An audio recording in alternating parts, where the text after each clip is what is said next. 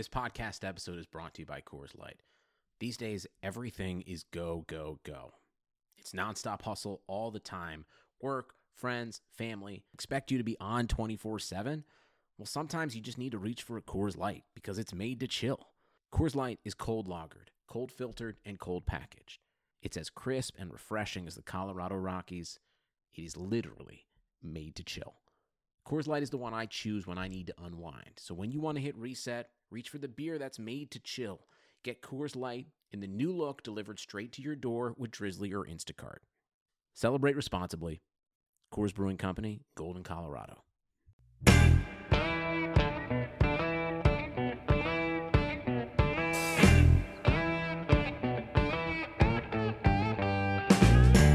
Hello and welcome to Front Office Features. My name is Rob Crane and here with Chris Valente. Chris, hello.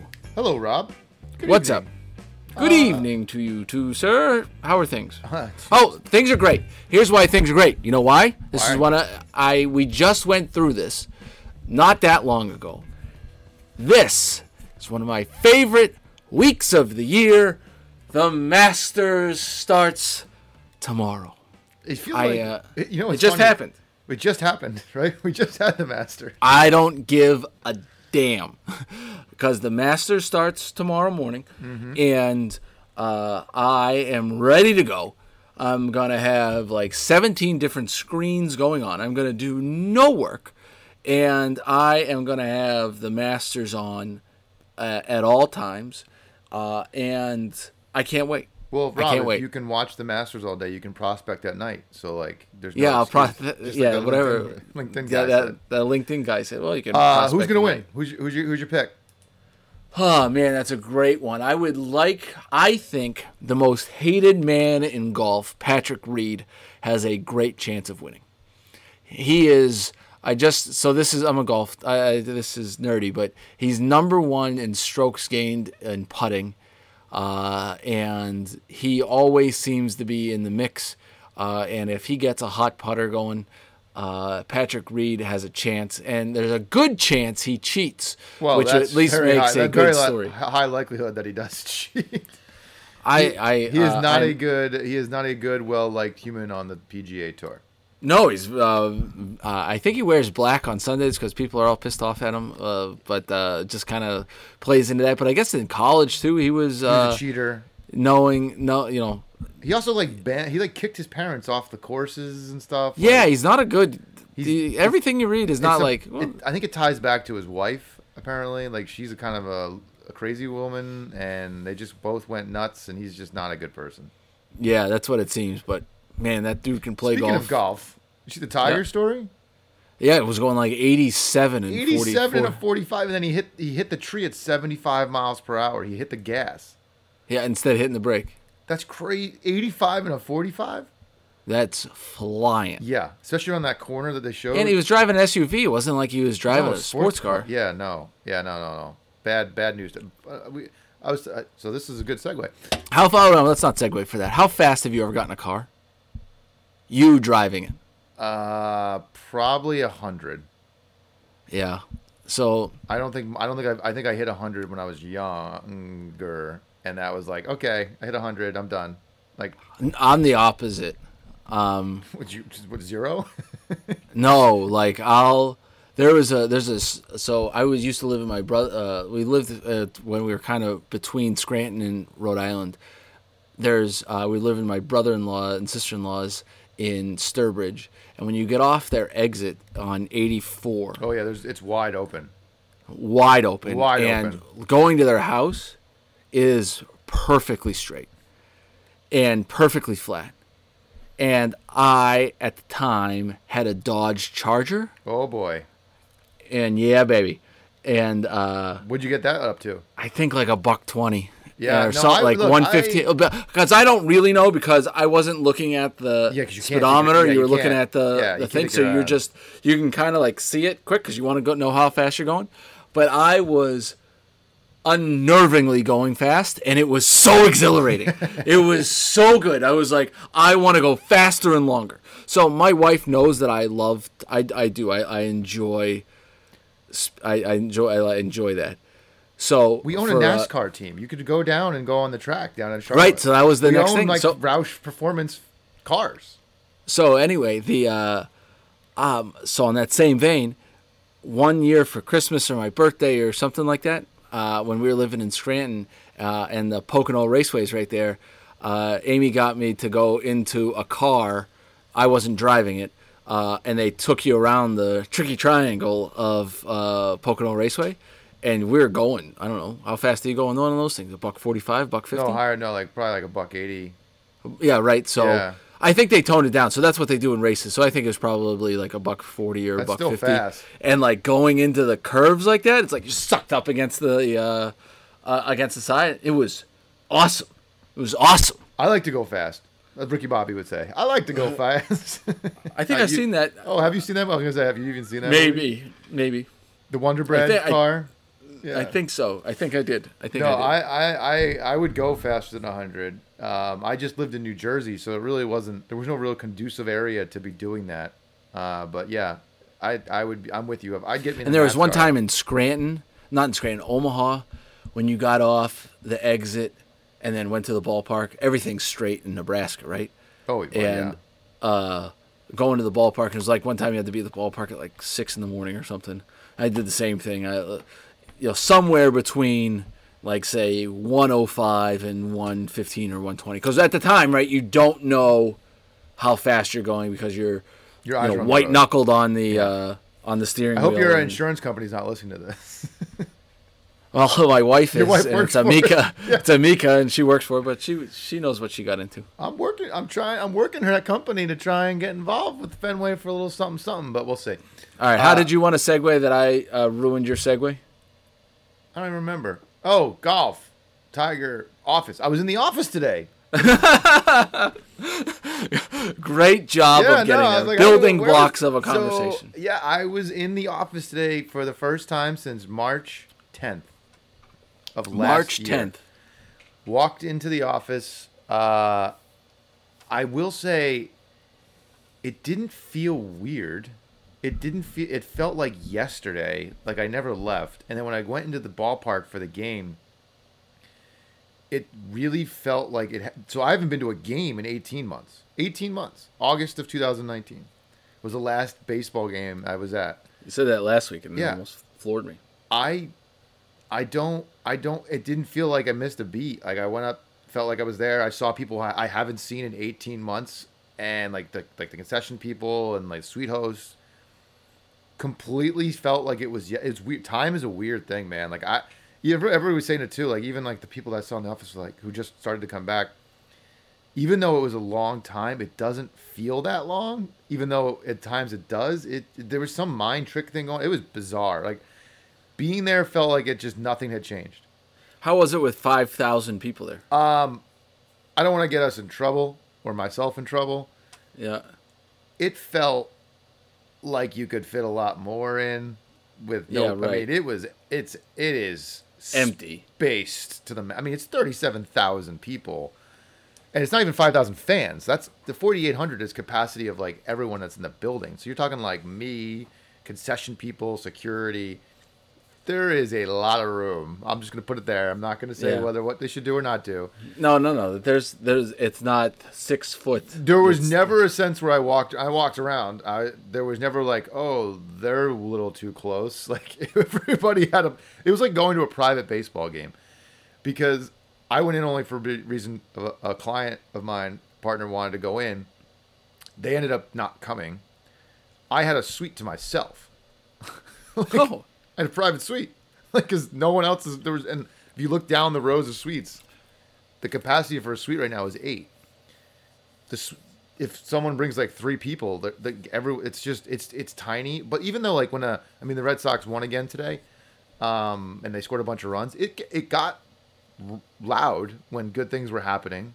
Even when I was in my office across the street, when something happened or somebody hit a home run, you could hear the crowd. So that Yeah. but it was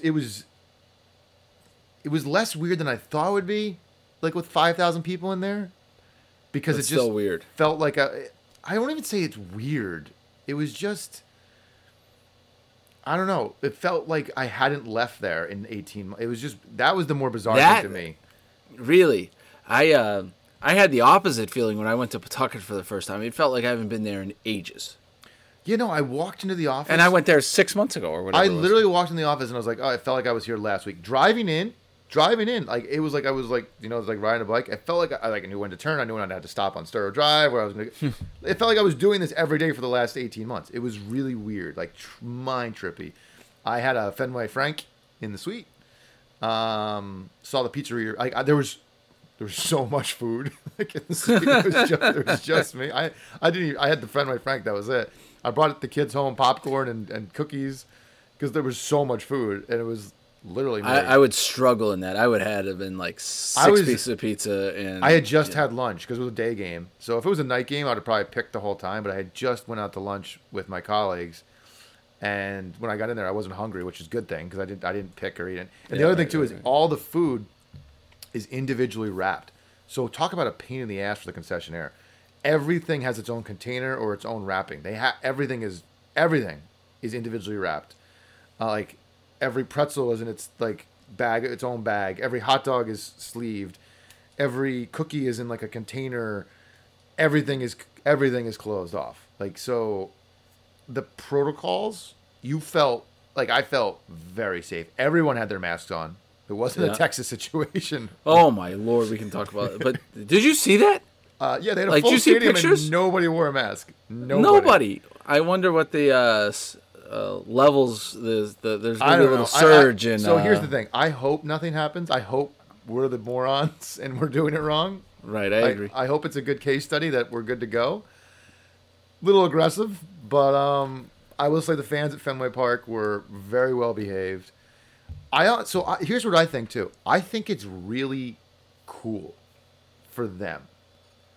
They get like a private. You said private baseball game. When are you ever going to go to a baseball game with 4,800 people in it? You're going to have more. You're going to have double that in Worcester.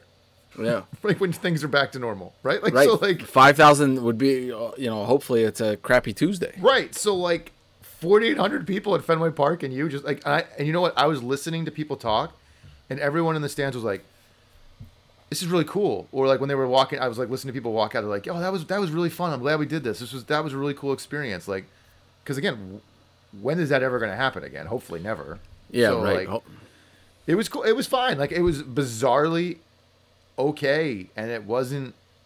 It didn't feel like it's been forever. That was the weirdest part to me. That's weird to me because I felt weird when it. Well, let's when say I went like to you Pawtucket. didn't go to a game last year, so opening day for you will be like when you see a baseball game again, you might be like, "Oh yeah, we didn't play last year." Like, wait, what? Like I didn't go to a game last year. I'm not gonna lie, it feels like forever since. I know, but you haven't tested a game out yet. We'll see. True. We'll see. We'll see. But I give the Red Sox a lot of kudos right now. Do you see those city jerseys? Did I see them? Yes, I did. You can't miss them. They're very yellow. They're very yellow. What do you think of them? So I love it. I love them. I love them. I love them. I love them. I love them. So here, all right. The visceral reaction, because I went on social media, which I'm trying not to do as much. I just wanted to see like people's reactions. It was not great, and I understand why. Because I don't think, first of all, NBA's been doing City Connect jerseys for a while now, right? I think they've been doing them a while. I like the Celtics one. They kind of look like one of the championship banners. I don't think people really know what the City Connect thing meant. We're like, what is this? Like, why is there a yellow jersey and why is there no red? If you didn't read the press release, like Bleacher Report and everyone just posting them with no context, you would be like, what the hell does this even mean, right? Like, Yeah, they're all tied into the marathon. Correct. People from Boston would know that, but most people didn't. So if you read what like we posted on our Instagram, it explained the yellow and the lettering for the Boylston finish line, the bib with the 617. It was all tied to Patriots weekend and Boston Marathon. It was homage to your city. I think baseball needs to get younger, needs to appeal to a younger generation. Do you think any of that does that? Oh yeah, totally. Jerseys, like a jersey's a big, like people like there was people who were way younger than us who were texting me that I know in the industry or we've been mentors to, these are fire, these are amazing. Like that gets them going, right? Like, Yeah, I don't guess. care. I am I gonna run out and buy one of them because I'm gonna wear a jersey? We've talked about that. We're too old to wear jerseys, Too old to wear jerseys. They got to be but older than it's a cultural thing, right? Like it's totally a cultural thing. So you. Well, the NBA wouldn't be doing it year after year after year if it wasn't good form. 100%. And I think like you're appealing to a much younger demographic with said alternate unis and whatever, and getting out. You're breaking the mold of traditionalists, which is another segue I want to talk to you about right now. I watched my first, real quick. I talk about baseball. I watched my first extra inning situation last night. Oh, yeah, it's the best, isn't it? The Red Sox went to extra innings last night, and last year I will be very honest, I did not watch one extra inning Red Sox baseball game last year because it wasn't, you couldn't watch it. It is the best rule change baseball has made. Totally agree. Outside of the universal DH, but they got rid of that. This rule better stay because it's not permanently involved. It's only for COVID right now because of COVID protocols. This rule is amazing. The rule being that there's someone that starts at second base leading into every inning. Every inning. It's amazing. It was manufactured excitement that's needed, but it's amazing. I don't like sports talk radio, but I was listening on the way home because the game ends right then, and I was listening to the main radio station. They were talking about the exact same thing. They were like, "That is the best rule." Like I was on the edge of my seat every inning.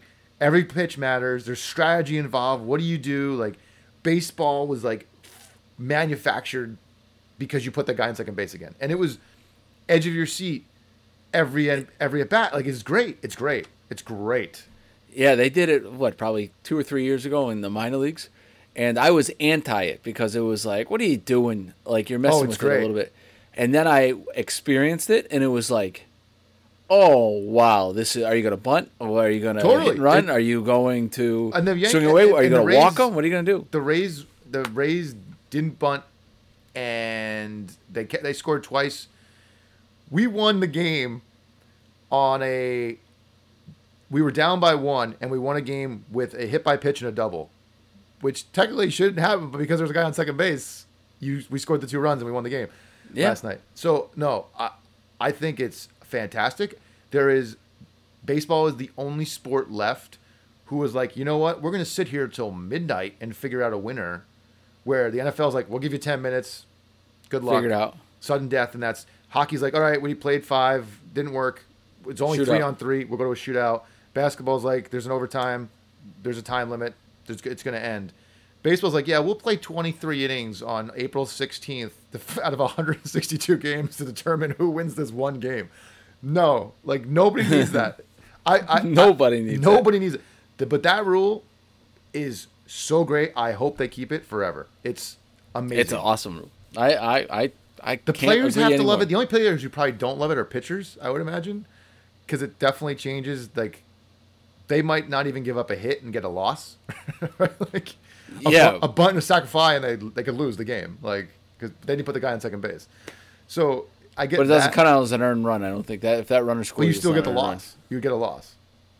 Yeah, you might. You get the loss, but you don't get the earned run at least. So, anyway, but either way, take notice. Baseball change can be good, and the stuff that you guys are doing in the minors this year with the testing with Theo, a lot of that I hope makes its way up here eventually, because it just seems like good changes to speed up the game, make it more exciting, and put the strategy back into baseball.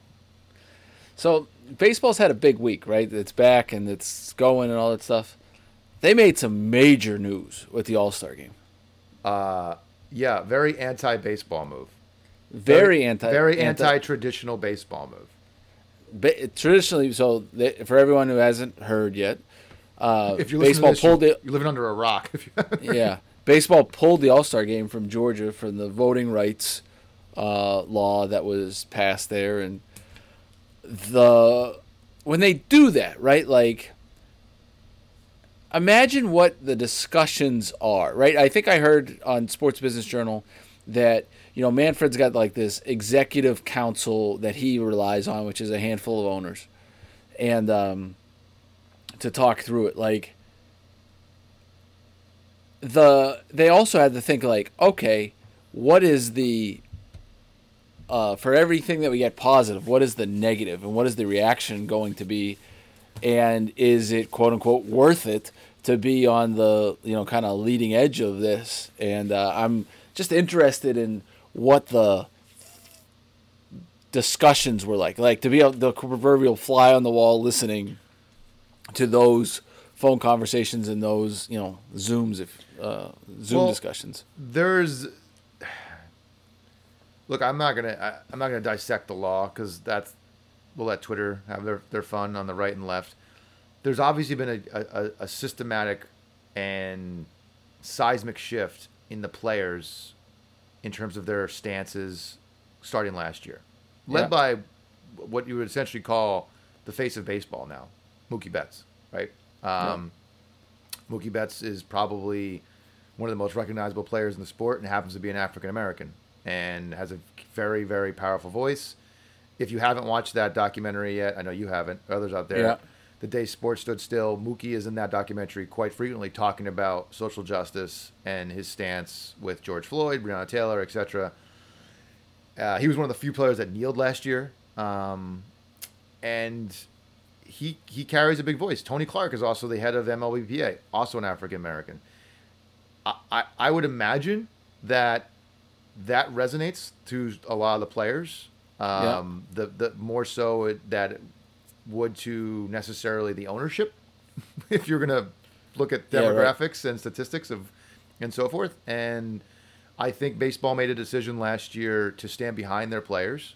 We put Black Lives Matter on the mound. We put Black Lives Matter in outside. Fenway now has Black Lives Matter permanently on the facade. You can't do those things and then ring hollow, right? Like, so either you can't put the big banner up across Fenway and then say, or all across baseball. You can't be. We've talked about it. You can't be half pregnant. Yeah, right. It's either you're in or you're not, and there's going to be financial consequences when you do these types of things, and there's going to be visceral reactions when you do these type of things. It's obviously a very tricky situation because there is going to be people that are unfortunately negatively affected by the game leaving Atlanta, such as small business owners, restaurant workers, hotels, etc. Like, that is definitely a repercussion and fallout from this because they were planning on having the All-Star game, and it's worth a lot of money locally for some people because Airbnbs were probably going to get people it's an economic seismic shift to go from there now to Denver, Colorado for those people. Logistically, it's a nightmare. Sponsors who had plans and all the stuff based around being in Atlanta have to move that all now to Colorado. It was a massive decision. The thing that I said why I was anti-MLB, it was made very quick. Very quick. Like, very quickly. And to your point, I don't know what the discussions were behind the scenes. It was very NBA-ish, right? Yeah, like, I give them a lot of credit. Like, NBA was like, oh, bathroom laws in Charlotte, bye-bye All-Star game. Like, right? Like, they don't waste 2 seconds. MLB usually either goes too far, it waits too long. Yeah, they would have waited till 2030 to respond. There was this voter change. What? Yeah. So yeah, look, it's a hot button topic. Looking at it from our lens and the sports business lens of things, I will assure you, not every sponsor is going to be happy with said decision. Oh, I was telling one of my colleagues, and I was like, imagine you're in the corporate partnership or in the ticket sales department of the Atlanta Braves today. People, I'm sure they leveraged buy season tickets, and then you can get All-Star game tickets. I wouldn't have bought All-Star game. Sponsorship. Home run derby. Oh, that's going to look great. That's going to look great. Oh, man. And I'm sure there's some people who are on the other side of the aisle on that one who own those companies.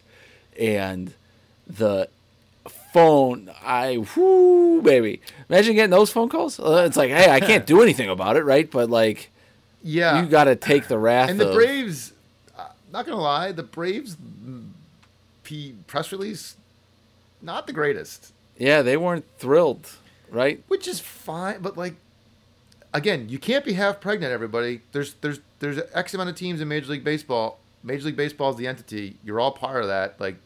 And also, the Braves have a pretty significant roster full of minority players as well. Like Ronald Acuna, like also a massive star. Like I don't know, like that dangerous territory to be flying in the face of your players. I don't know. It's obviously, look, you and I are not smart enough to break down the voter suppression laws that they passed and whether or not they're more archaic than others. Like I'm not getting into that argument because I don't want to. Yeah. It's definitely a sports business seismic shift for Major League Baseball. Like I agree. I baseball also has think stayed out of that stuff forever. it's also part like of being the guy, right? Manfred's got to make that decision. Man, that I don't envy at all.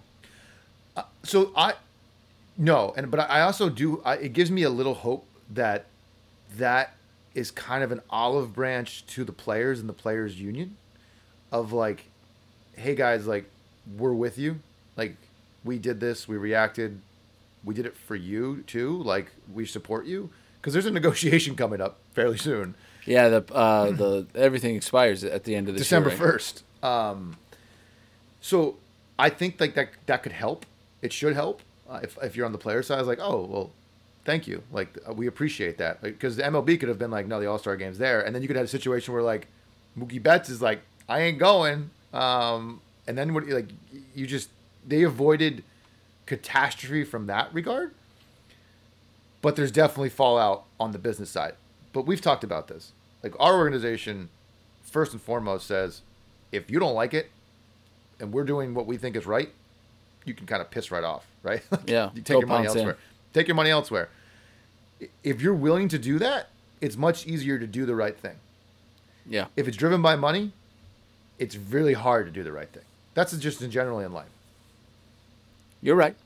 And I give him credit. I give him credit. I mean, to make a decision like that with that kind of impact. And now you say you got, there's governors banning, we're never going to have an all-star game, or, I'm never attending any Major League Baseball. There are people who use this as a PR ploy of like, oh, we're drafting legislation to get the antitrust of Major League Baseball revoked. It's like, okay, like really? This is why sports technically want to stay out of politics, because they don't want to play these stupid games of like, like they're like literally they're kindergartners. Right? Like, yeah, you took my ball, so I'm going to take your ball. I'm going to take your ball. Like, you hit me, so I hit you. Like, it's just like, shut the hell up. Like, at the end of the day, it's very hypocritical, quite frankly, of any said politician to tell businesses it's their right to do whatever they want until they do something they don't like what they did. Yeah, right. Oh, freedom. Everyone's free to do whatever you want to do. Well, we don't want to play in your state because we don't like your rules. How dare you? Now we're going to, like, this just shut the hell up. Like, it's an all-star game. It's an all-star game. Right, stop it. Just stop it. The Braves aren't leaving. The Braves aren't moving. They're not stopping baseball games there. It's an exhibition game. I understand there's fiscal and financial stuff that's behind it. The world of Atlanta will go on. Yeah. Like, because you know what? There's a lot of other cities in America this year who are not going to have an all-star game, and they'll be just fine. Just fine. So, do you also see like I don't know if I really want to get into this, but like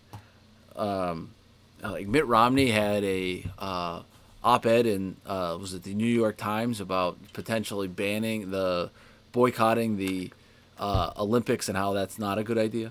And I didn't read his op-ed. I've heard the rumblings about the boycott. Yeah, he was against it because it was saying that back in the day when Jimmy Carter boycotted the Moscow Olympics in 80, I think. 84, or 84. That the fallout from that is still gigantic. And Romney was saying that he's like, you can't boycott it. I mean, think about the athletes who have trained all this time. You're punishing them for something that really won't have that much of an impact. So anyway, we went to Russia. We live in my opinion, never has sports and politics been more intertwined than it is right now. Well, in our lifetime. in our lifetime, right? Because I've never seen it as intertwined as right now. But you go back to Jesse Owens and all that. Muhammad Ali and Muhammad Ali, yeah, right. The boycott of the Olympics, like that. I mean, we weren't really around for that. It's never been so. Look, I think it's like anything in society. It ebbs and flows, right? It just you go extremes, and then it like cools down for a while, and then it fires back up. And it's the same thing with the social justice thing. Like there was the race riots, and then everything settles down. And then everyone's like, eyes come back on. Like it just ebbs and flows. But yeah, the boycotting China, to me, we went to Russia. Like, is that much better? We're playing a World Cup in Qatar, where like they literally had tens of thousands of people die or something building the stadiums. Yeah, because it's look. You can find reasons to boycott coming to America, quite frankly. Like, so it's tough. Like, if people, look, here's my thought on it. If you're an athlete and you don't want to go to China and you want to take a stand, go for it. Yeah, right. If you want, that's your right. Go for it. No, that's fine. Or if, like I said, NBA players like we're not going, which they would never do, by the way, because of China and its money. Mm-hmm. Ask the Rockets and the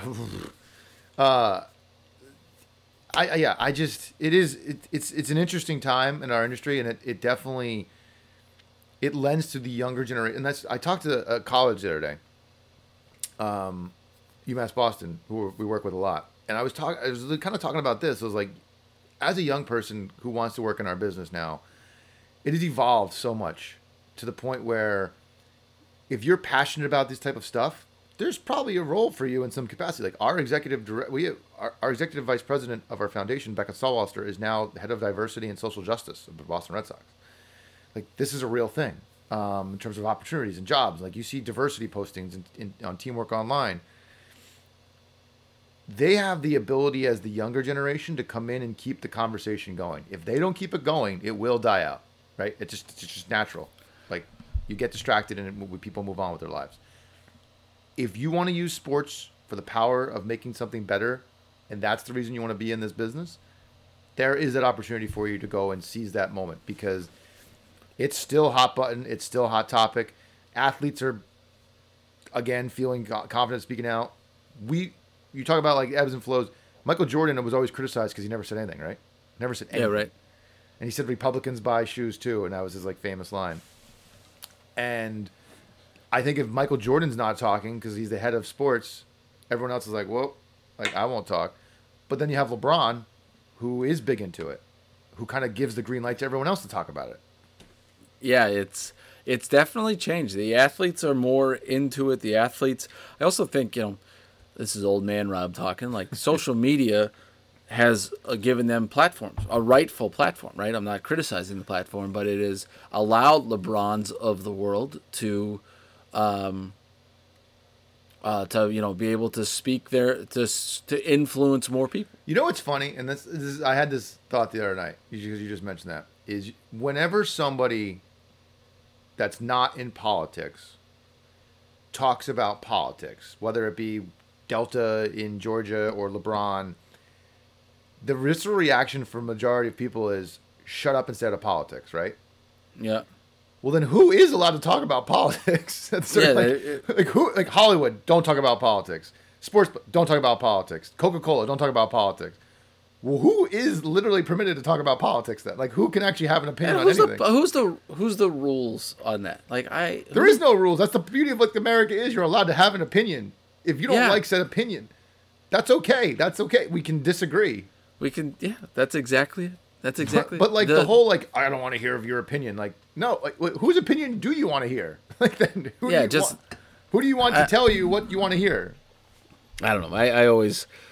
I hate talking politics. I do. I am not. It's bad. It's a politics guy. No, it's bad because if everything as you get older and you and I have at that point now, like, you're not going to change the other person's mind.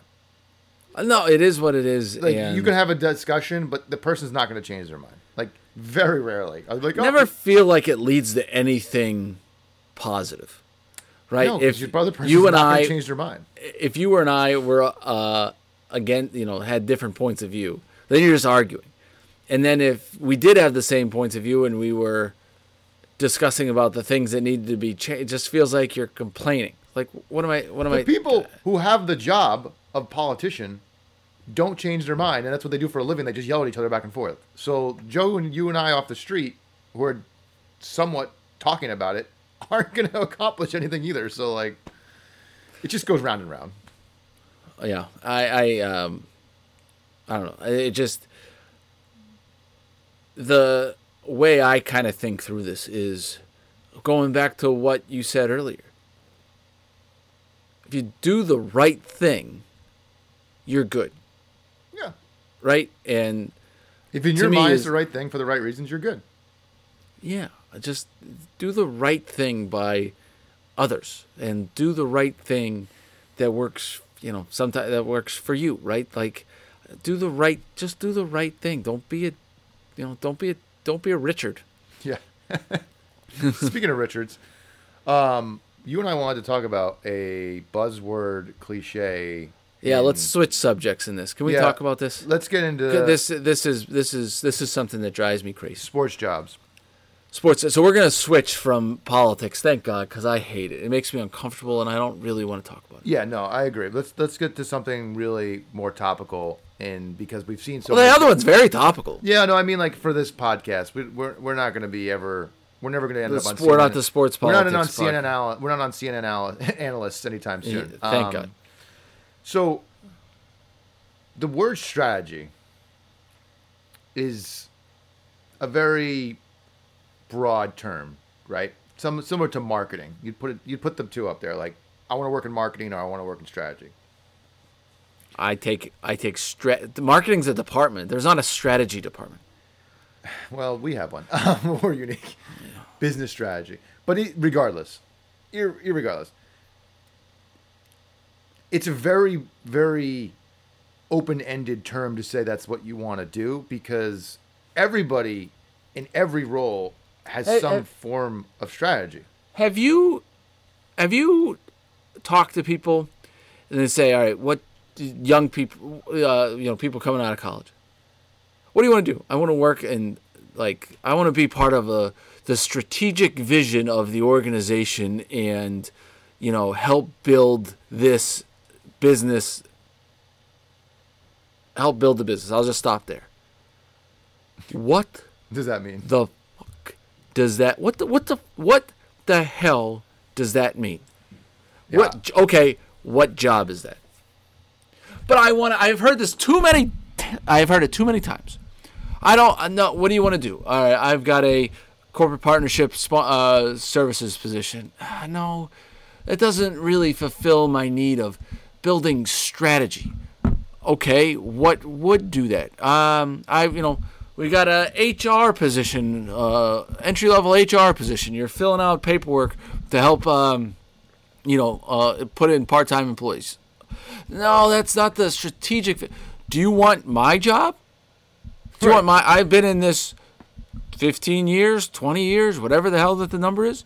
You're telling me that you're just going to come in and say, I'm going to talk about how we build. It is a buzzword that drives You're essentially saying you want to be the president of the team. Fucking crazy. You're saying you want to be the president Did I of the say team. that out loud? Yeah, you did. And it's right, because you're essentially saying you want to be the COO or the CEO. That's who's responsible for the strategy of the organization. They set strategy. They say this is the sales strategy that we want to place. This is the marketing strategy. This is the social justice. This is the community strategy that we want to put in place. This is the financial strategy that we want to put in place. Now, let's go accomplish that. Correct. I sure as shit don't know of a person who comes out of college that says, hey, look, I got my degree, that says, I'm going to change your business strategy. I'm going to build the strategy of your business. You need to learn how to tie your damn shoes first, and then you can go and build the strategy of this multi-million-dollar entity that you're about to come in. If you want to run strategy, start your own business, right? You can do that. Start your own business. Be part of the strategic vision of so-and-so Inc. But do not come into me and say, we need to build I want to be part of the building the sales strategy or the whatever strategy. So you want to be the vice president of sales. God damn it, does that drive me crazy. It's like, no, you can't be part of the strategy unless you know how the business works. Once you understand how the business works, then you can say, well, I've seen it work this way, and I think strategically, if we made XYZ adjustments, we could grow it in this way. Okay, now you've got a point. But for you to come into my office or on my little Zoom call and say, I'm going to change your business strategy when you can't even fucking spell strategy, I'm going to lose my mind. I'm going to lose my mind because you don't know what it even means to pick up a phone or to sell a ticket or to sell a sponsorship or to walk into somebody's office and shake their hand and do this business. And you're going to tell me about strategy. I found Rob's kryptonite. God, I hate that word. Did you have a recent interview that said the word strategy one too many times? Maybe.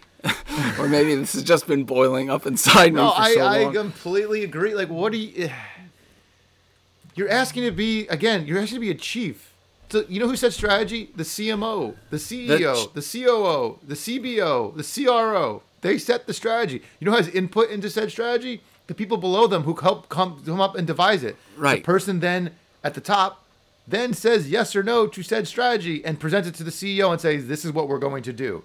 Here, we changed strategy in ticket sales. So so do you think people have a delineation and have a tough time separating it from strategy from like analysis and analytics and data? I think that sometimes people come out, not everybody. This is not a blanket statement. But the people who do this drive me. That just is like nails on a chalkboard. But where do you think they find that? Where do you think they get that direction from? Who's telling them? Because they talk, in my opinion, this is where colleges could adjust, right? What is taught is this like overarching, this is the way that the business is run. And they're trying to teach them this overarching big thing, right? I would rather have, there's, I guess understanding all that is important, but it's also like, well, then it's built this way. I feel like you get the shell of it, right? The shell of what a sports business entity looks like, no matter if it's a team or not. But they never understand where the foundation is made or how the columns are built of that. And they're only looking at the outside shell. And the people who are educated by that think that is the business. It's only strategic conversations. That is a piece of it. But I think the way that you can build and be part of that strategy is understanding the fundamentals of the business and then saying, we got to change. Example, okay? I'm going to give you a real-life Worcester Red Sox example of a strategic change, okay? Got it. COVID has been a pain in the ass, okay? We have a ticket sales team who has to go and sell tickets in a pandemic in a ballpark that has never opened or been built, okay? Yep. Traditionally, traditionally, you would pick up your phone and you would call said business and you would say, hello, said business, would you like to buy tickets? I can make that happen. Okay? And there's a million different training methods on how to make that call. We'd like for your business to come out from a group or a season ticket to come out and buy tickets. Okay? During the pandemic, we realized that when you're calling into the abyss. There's nobody to call. Right? So, during our ticket sales get-togethers, during our ticket meetings, I hear all the time, we talk about the week. What's going on with your week? What's going on with your week? And they say, leaving a ton of messages. I'm reaching out, but leaving a ton of messages, sending a bunch of emails. And we are not getting anywhere. And I guess for me, who knows? I guess for me, I hear that and I go, well, there's got to be a different way, right? Like this isn't. You hear it enough. You got to be understanding. And right, we're in the middle of a pandemic. You're not really understanding what was going on at the time. Yep. And then we just said, all right, guys, this is what we're going to do. We're going to change this. I don't want you to touch a phone, which is like anti any typical ticket sales thing. Yep. I don't want you to touch a phone. We're going to implement. I want you to all sign up for LinkedIn Premium, and I want you all to make sure that this is in your profiles. And then we're going to then we implemented a strategy of LinkedIn messages, followed up by emails, followed it up by handwritten. No, we didn't take the handwritten notes out of it because no one's in the office. But basically, it was a LinkedIn Premium messaging and email strategy. And then for groups, we actually creating professional Facebook pages that we can then reach out to the local little leagues through this. They might not have websites or anything. They don't have phone numbers, but they all have freaking Facebook pages forever. Now Right. we have professional Facebook pages that we can get in. That was a sales strategy that we put in. Shift. A seismic shift on how we reached out to our customers because we hit a wall, right? And the pandemic caused that wall. And that is a strategy that can then go be implemented. And we sold out of season tickets, right? Where we've got a group list that's through the roof, right? Like those things are that's a strategy. That's a strategy change. Yeah. And but that didn't come. but from if the, you that didn't come don't from the know, intern? huh? That didn't come from the intern. That did not come from the first year person telling me that comes in saying starts using that word. What it comes from though is that person and saying, "Hey, this ain't working," or just telling what's going on. And it's like I'm just honestly, I'm playing this out in my head. Can we just play this? This is hypothetically. Let's just hypothetical this out. Said person comes to Rob and says, "I want to work in strategy." I'll lose my freaking mind. And you go, you know what? You're Yes. hired. You're hired. You're hired. You're now in a department of one. You're the head of strategy. Everyone's gonna come to you who needs a strategy for how to do something. Is that the role you're looking for? Like, what job are you looking for? Like, right? Like, How does it work? How does it work? yeah, I don't understand how it works. Like, what job is that? Where I'm like, all right. So what do the you group do sales on department needs a strategic help here. You're going to provide it to them. PR's like, you know what? We're really not getting the PR measure. You're just a guru for everybody at the age of 22. Who are the people that you climb? You're like a monk. You climb up to the Himalayan mountains, and you climb up to them and say, "Oh, dear strategy master, please show me the way. Strategically teach me." It's the CEO's job. That's literally, you want to be the CEO. Like, that's the CEO's job. Every department goes to the CEO. Here, sir, I shall teach you the ways. I am the master. No. It's like you need a Miyagi. But again, like, what? Next person that calls you should tell them, "No, we have this new job. It's head of strategy." Head of strategy. Here's your day-to-day responsibilities. Be very strategic. What do you do Wednesdays at 2:00? You set the strategy. And then after you set that strategy, you tweak that strategy, and then you implement that strategy. If the strategy's not working, you rewrite the strategy. I'm gonna blow my brains out. I mean, can't what's handle that this. job? What is that job? I can't handle it. It's called CEO or owner. That's what it's called. That's literally what it's called. I can't handle it. I think though, if you want to come up with a different word, you might be right. There might be synonyms for like strategy and analytics. So that's a complete. But that's different. But They're it's a different thing. If that's what you're trying to accomplish, okay. Here's the thing: if that's what you're looking for, and you're talking to Rob, don't say strategy. talk about business analytics. If you want to work in business analytics, that is a real thing. If you were to say, Rob Crane, I can make you smarter, which is not very hard to do. If I can say I can make you smarter because I think that I can take the information that you've got from all of your season ticket holders or everything that you have and provide you information that would then set the strategy of the team from a revenue standpoint, I would be like, okay, tell me more. Yeah. But just don't come in here and you're going to set you're going to change the strategic vision of what the hell we're doing. Are you kidding me? I still want to know what that job is. Like, what do you do every day? Once you set the strategy, what do you do after that? Like, are you done? Is it like Is it like a finish line? It's like, all right, strategy set. Thank you very much. Do you take laps? You know what else? You know what else I cannot stand that I hear like that? It's just people are like, oh, we're working on the 5-year plan. 5-year plan? You can't get a 5-day plan. What are you talking about? 5 years? You don't know what 5 years? You know how long 5 years is? How the hell do you have a 5-year plan? You think in 2015, be like, you know what?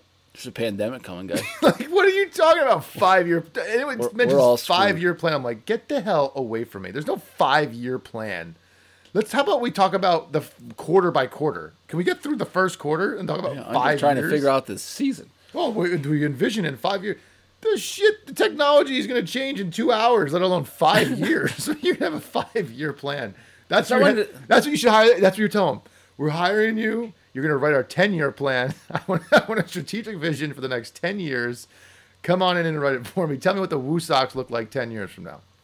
Because if you told the Paw Sox 4 years ago they'd be playing in Worcester, you would be like, really, what? Like, I don't know. Like, yeah, Matt, go back and talk to Mike Tamburro in 2010. Mike Tamburro, longtime president of the Pawtucket Red Sox for 45 years. And say, like, all right, 2010, I'm going to tell you, Mike, in 2010, we're going to be moving this team to Worcester, Massachusetts. He would just laugh. Right, like, he would just laugh. Oh, yeah, 10 years. Okay, sounds good. You psychopath. 5-year plans. Get the hell out of my office. 5-year plans. Anyway. So strategic roles exist in certain capacities, but not as that is your entry-level job to come in and set the strategy for the whole entire organization. I feel like saying you set this, you want to, I got it, the word is going to be burnt in my brain. Like, that's almost saying, like, I like sports. Yeah. I like sports. It's just a lazy answer. But if you were to tell me I can provide you, if someone were to tell me this, I've always wondered this, and that 18, 19, however many years I've been doing this in minor league baseball, I've always wondered this. How we set game times blows my mind. How we set game times is, what do you think? You like 7? You think people get here that'll give enough time to get here? Oh, but it's going to be late. Maybe people will leave. Maybe it should be 6:30. What do you think? Do you like 6:30? Oh, I like getting home a little bit early. What about 6? Do you like 6? Oh, maybe we should do it at 1 or 1:30 on Sundays. What do you think about... You want data. If you were to say, okay, here is some information that if you were to say you would make X amount of more money if you started at Y time, and you told me that would change the strategic vision of the team because of the information that you provided. But you didn't just set it. You had to be able to do work and understand and provide value. Going back to one of our buzzwords from, episode 1 is how are you going to provide value? Don't tell me you're going to set the freaking strategy of the team. Are you nuts? How's your vaccine going? Amy got her first shot today. Oh, she did. Yep, she got it today. Same system. That's why I got an alert that there was some eligible, and they're gone already. So Pfizer, Amy got Pfizer today, and I get my second shot a week from today. Yeah, I just checked. There's nothing. Everything fully booked. Yeah, she was hounding for a spot, but she got one. Did she get it at midnight? Like, what was her secret sauce? Always checking, different times and. Yeah, I signed up for this Twitter bot that has a connection to CVS's and everything in the state of Massachusetts, where it'll tell you when they do a dump. It's and people just they run in and start booking them. And you gotta be. I've just honestly just been so busy and tied up. I haven't made it a priority to to do it, but I need to do it. I keep getting these alerts. That's why I'm looking at my phone right now. I was like, ooh. Yeah. Well, ooh, look at this thing. And I don't know. All right. Well, I've talked enough about strategy. It was good to have you back at the ballpark, right? It was. The world is coming back on. It feels normal again. I think it's time to go though. I'm struggling with words tonight. Acupuncture. I go tomorrow. Well, that's why you had me just yell in the microphone. I am struggling with the word. Like I'm looking for words and they're not coming out. So I think that's when we hit the end button. Yeah. Time to go. But I'll talk to you later. Later. See ya.